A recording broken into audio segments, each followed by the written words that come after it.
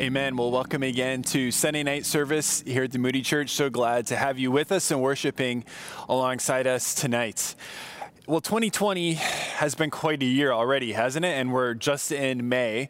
If you think about it, earlier we had the wildfires that were in Australia. Obviously, this global pandemic with COVID-19 has really affected probably every single person, at least a large majority of people all over the world. And I don't know if you saw the article this week about this new thing that's coming, the killer hornets. Yes, these bugs that are like 2 inches long that a sting could severely damage you. Just when you didn't think it could get any worse, there's killer hornets on the loose that could be coming to the U.S., right?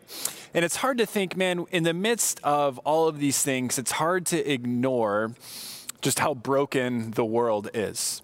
Right? And we get the sense, man, not just myself, but everything around, like this isn't how our world was supposed to be.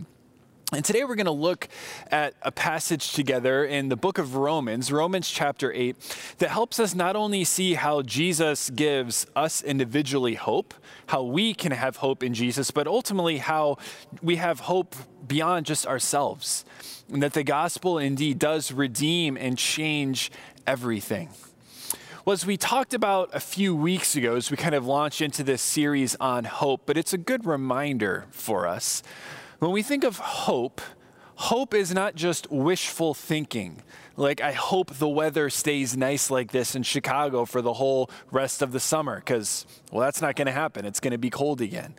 It's not just this wishful thinking, but biblical hope is confident expectation that God will be faithful to his promises. It's based on who God is and what he said, and it's a confident expectation, not just a wishful thinking that God would do something. And today we're going to be in an amazing passage in the book of Romans, chapter 8, starting at verse 18, where it says this: "For I consider that the sufferings of this present time are not worth comparing with the glory that is to be revealed to us."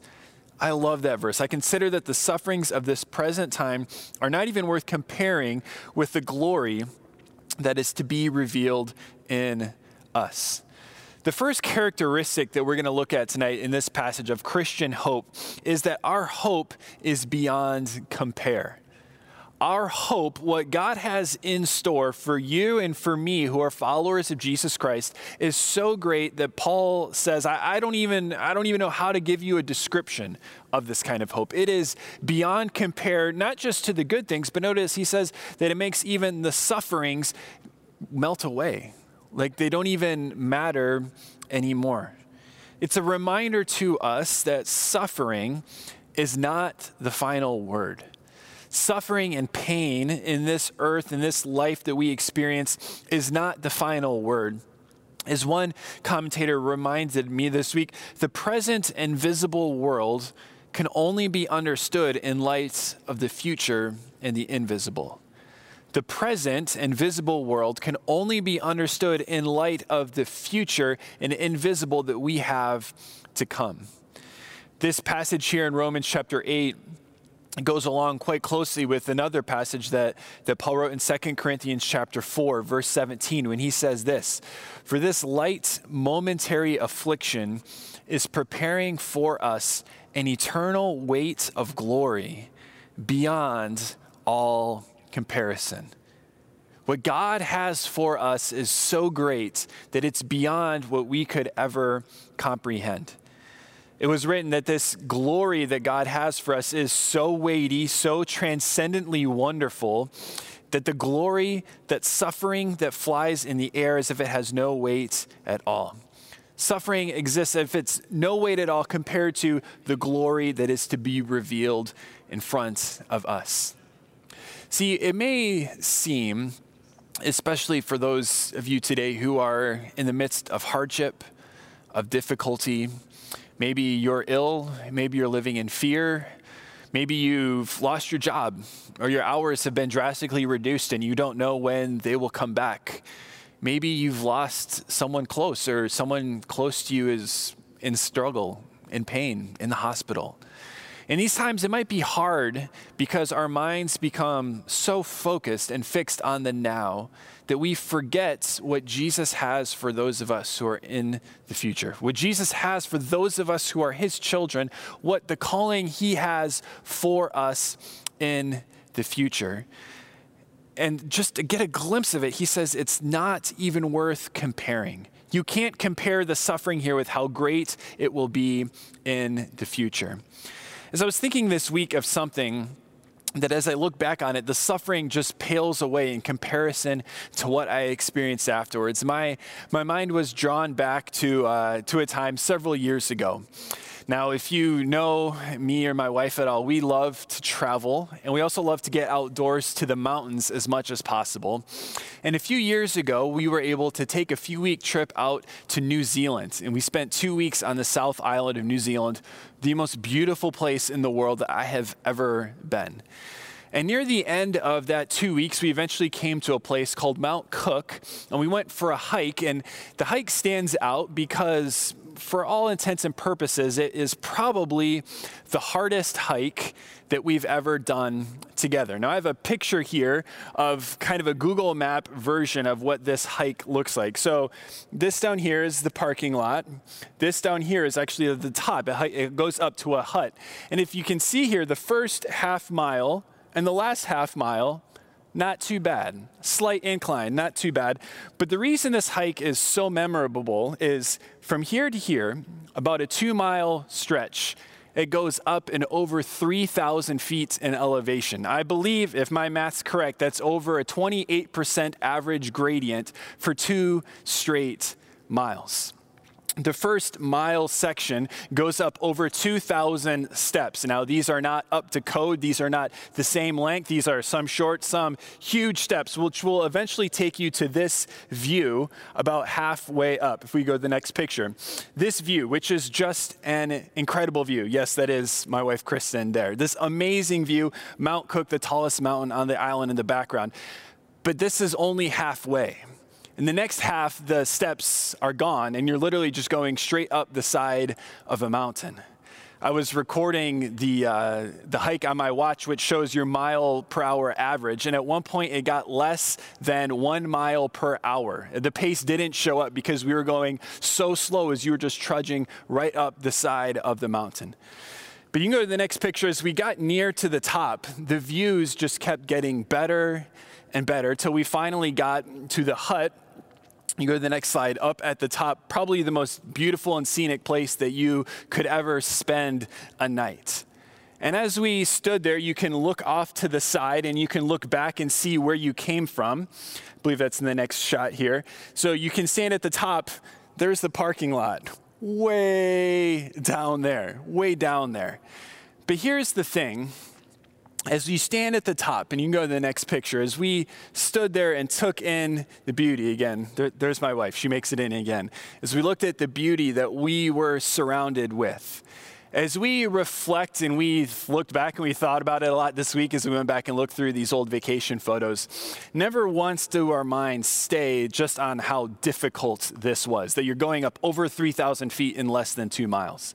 What comes to our minds? It comes the beauty and the glory and how awesome the view was, what an experience it was to take in a setting like that. See, no one who gets to the top of this climb gets to the top and looks at the mountains and goes, well, that wasn't worth it. Why did I go through all this suffering and pain and hardship? I should have just sat in my car at the bottom. This was a waste of time. But when people get to the top, the pain seems to have gone away because they're overwhelmed by what they see. As we were coming down the mountain that day, people kept asking who were on the way up, is it worth it? How much farther? Should we keep going? To which you obviously just have to say, yes, keep going. It's worth it for the reward that has to come at the top. But friends, sometimes life seems like we're climbing straight up the side of a mountain. And all we can feel is the pain. We don't see the top. We don't know how much longer that we will be climbing, slogging, dragging ourselves up the side of the mountain that is our life. But I just want to remind you for today, for those who are followers of Jesus Christ, that whatever is at the top of the mountain, what God has for us, it's worth it. It's worth it in such a way that we will not even remember the suffering. It will pale in comparison to the glory that God has for us. So when we're in the midst of pain and hardship, remember that even though you can't see the top, you can't see where you're going, God does. God is there, and what God has in store for us is worth it. Well, the passage continues in Romans chapter 8, and then he goes to verse 19, and it says this: "For the creation waits with eager longing for the revelation of the sons of God." That idea of eager longing is someone like craning their neck, trying to look out around the corner, trying to see over the crowd. It's excited, it's looking. And it talks about how this is creation is longing. What does he mean here by creation? What he's referring to here is everything outside of humanity. All right, so humanity is kind of the unique, special creation of God, but creation is kind of everything that exists, plants, the geography, animals, everything outside of humanity. And he's saying this creation waits with eager longing. Why does it wait with eager longing? Verse 20 says this: "For the creation was subjected to futility, not willingly, but because of him who subjected it, in hope that the creation itself will be set free from its bondage to corruption and obtain the freedom of the glory of the children of God. For we know that the whole creation has been groaning together in the pains of childbirth until now." See, the second characteristic of Christian hope that we see here in this passage is that the hope that we have is beyond just ourselves. Our hope goes beyond ourselves to include, as Paul says here, all of creation, the entire world. Every created being also is crying out in hope for what is to come. It says here that the creation will be set free because of the one who has subjected it. Who is the person who subjected creation? Well, it's God. God subjected creation as a punishment due to sin entering into the world. This takes place in your Bibles right very early. Genesis 1 and 2. The world is created. It's perfect, exactly how God intended it to be. Chapter 3, we mess it up. Right? Humanity comes along, we sin, we make a mistake, and it all goes down because of man's error. And God is the one who subjects creation. It says this in Genesis chapter 3. This is God speaking. "Because you have listened to the voice of your wife and have eaten of the tree of which I commanded you, you shall not eat it. Cursed is the ground because of you. In pain you shall eat of it all the days of your life." And so creation, the whole planet has been subjected due to the consequences of our sin. But notice it was subjected at the end of verse 20 in hope. And those two words make all the difference in the world. Creation was subjected in hope. There has always been hope. It's always been part of God's plan that this broken world in which we live will be changed, will be saved, will be redeemed. We see this hope for change coming very early on in Genesis chapter 3. In fact, it's in Genesis chapter 3, verse 15, where God says this. He says, he's speaking to Satan, "I will put enmity between you and the woman, and between your offspring and her offspring. He shall bruise your head, and you shall bruise his heel." This is what theologians call the proto-evangelium. That's Latin for the first gospel. The first picture that even though sin has messed everything up, God is going to take care of it. God will send an offspring of the woman, who we know is Jesus, to come and to redeem people back to himself.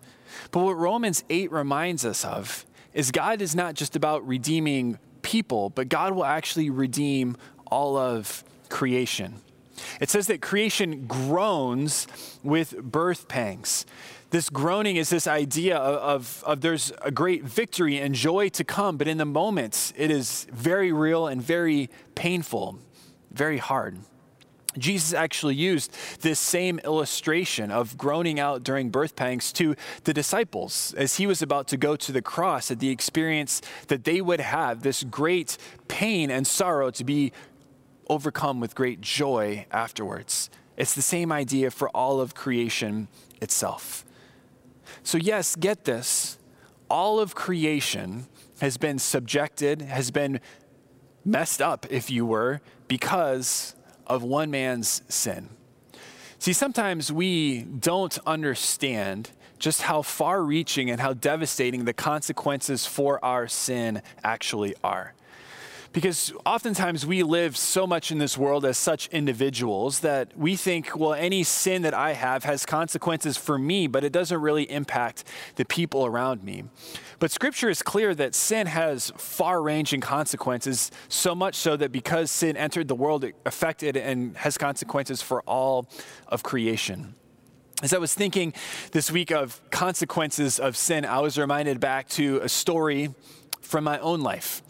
And I still remember this. I was in the 4th grade in Mrs. Ayala's class. And believe it or not, I know I'm a pastor now, but believe it or not, I wasn't always the most well-behaved kid when I was in school.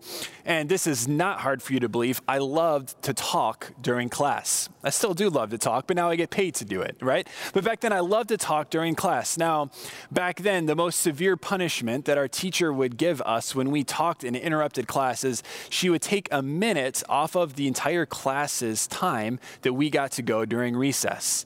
So say you had a 15-minute recess. If someone did something that morning, she would put a line on the board. How we only got 14 minutes. Someone else, we only got 13 minutes. Well, after a few of these lines had been drawn, I decided that this was an injustice that I would not stand for. That my time in recess would not be taken away by such a cruel 4th grade teacher such as this. How dare she take away my recess time?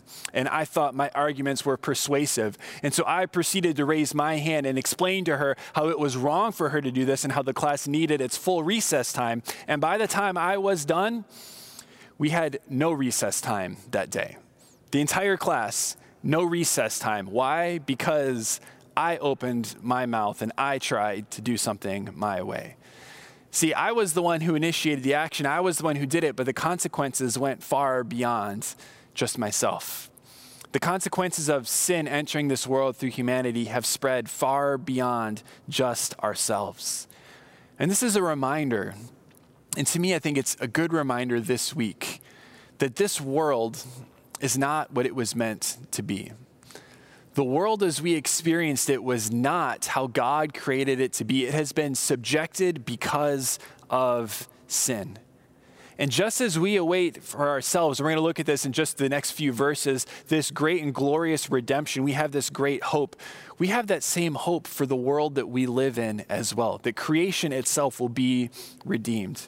Get this, as sure as our salvation is in Jesus, we can be assured that Jesus will also transform all of creation. The entire world will be transformed.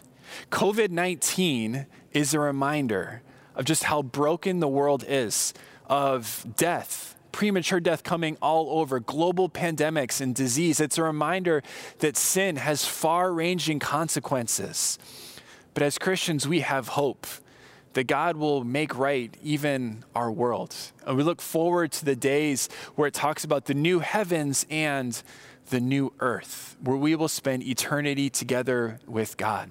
He is the one who will come and make all things new, including creation, and that is what our hope is in. It's beyond just a hope that we will experience for ourselves. Paul talks about this hope for all of creation, and then he starts to really narrow it down to the hope that you and I have as followers of Jesus.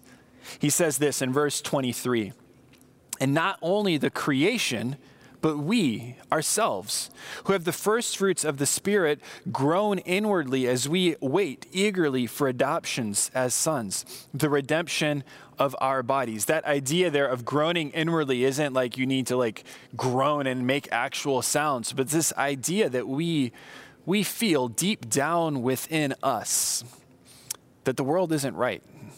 We feel deep down in us the results of our sin and our brokenness, and we know that this is not all there is, that God has something more and greater and better than just what we experience here and now. So we eagerly await for this. Verse 24 says this, "For in this hope we were saved. Now, hope that is seen is not hope. For who hopes for what he sees? But if we hope for what we do not see, we wait for it with patience. The third characteristic of the kind of hope that Paul calls us to in this passage is a hope that is beyond our experience. A hope that is beyond just what we experience here and now. A hope that goes beyond what we can see and imagine just on this earth. See, he says here that we wait for adoption as sons, the redemption of our bodies.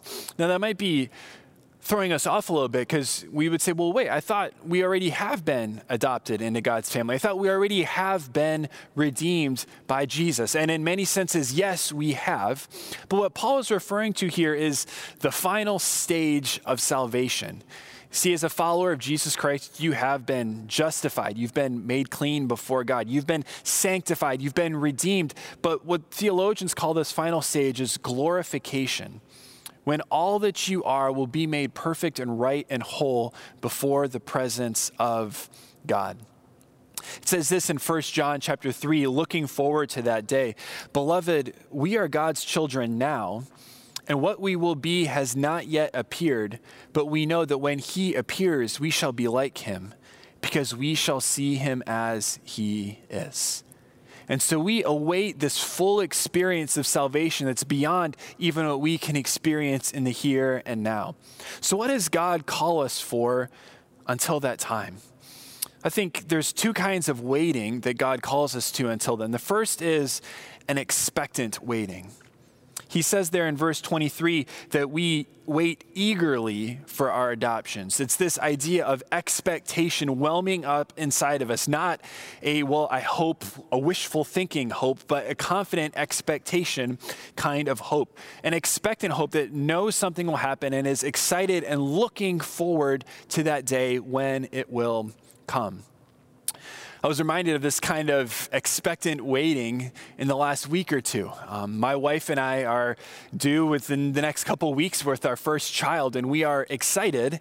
But one of the things due to COVID-19 is that whenever the time comes that no other family besides myself will be able to be in the hospital. So we were on a group chat a while ago with several of our family members, and they are expectantly awaiting the arrival of this child. And one of them told me, okay, you need to let us know as soon as you go in the hospital what's going on. I said, well, I'll try. You're not going to be my focus, but I'll try to let you know. And then someone else butted in and said, as soon as the baby's born, you need to text me and tell me.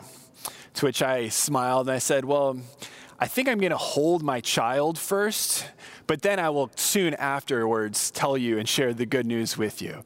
But I know that they are just so excited. They're filled with expectation of what is to come, and they are eagerly awaiting for the day that it will come.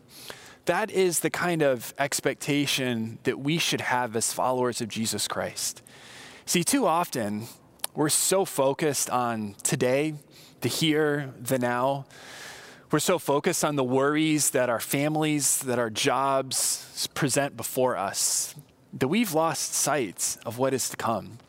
And if someone asks us, what are we looking forward for in the future? Our first instinct is we think of, career, we think of homes, we think of things on this earth, when in reality, when someone asks us what we're looking forward to, this is what we should be looking forward to. This confident and eager expectation that we will be with God and we will be made whole and complete when we are in his presence. So it's this expectant waiting, but God also calls us to a patient waiting. He says in verse 25, but if we hope for what we do not see, we wait for it with patience. This reminded me again of 2 Corinthians 4. Starting at verse 16, it says this, so we do not lose heart.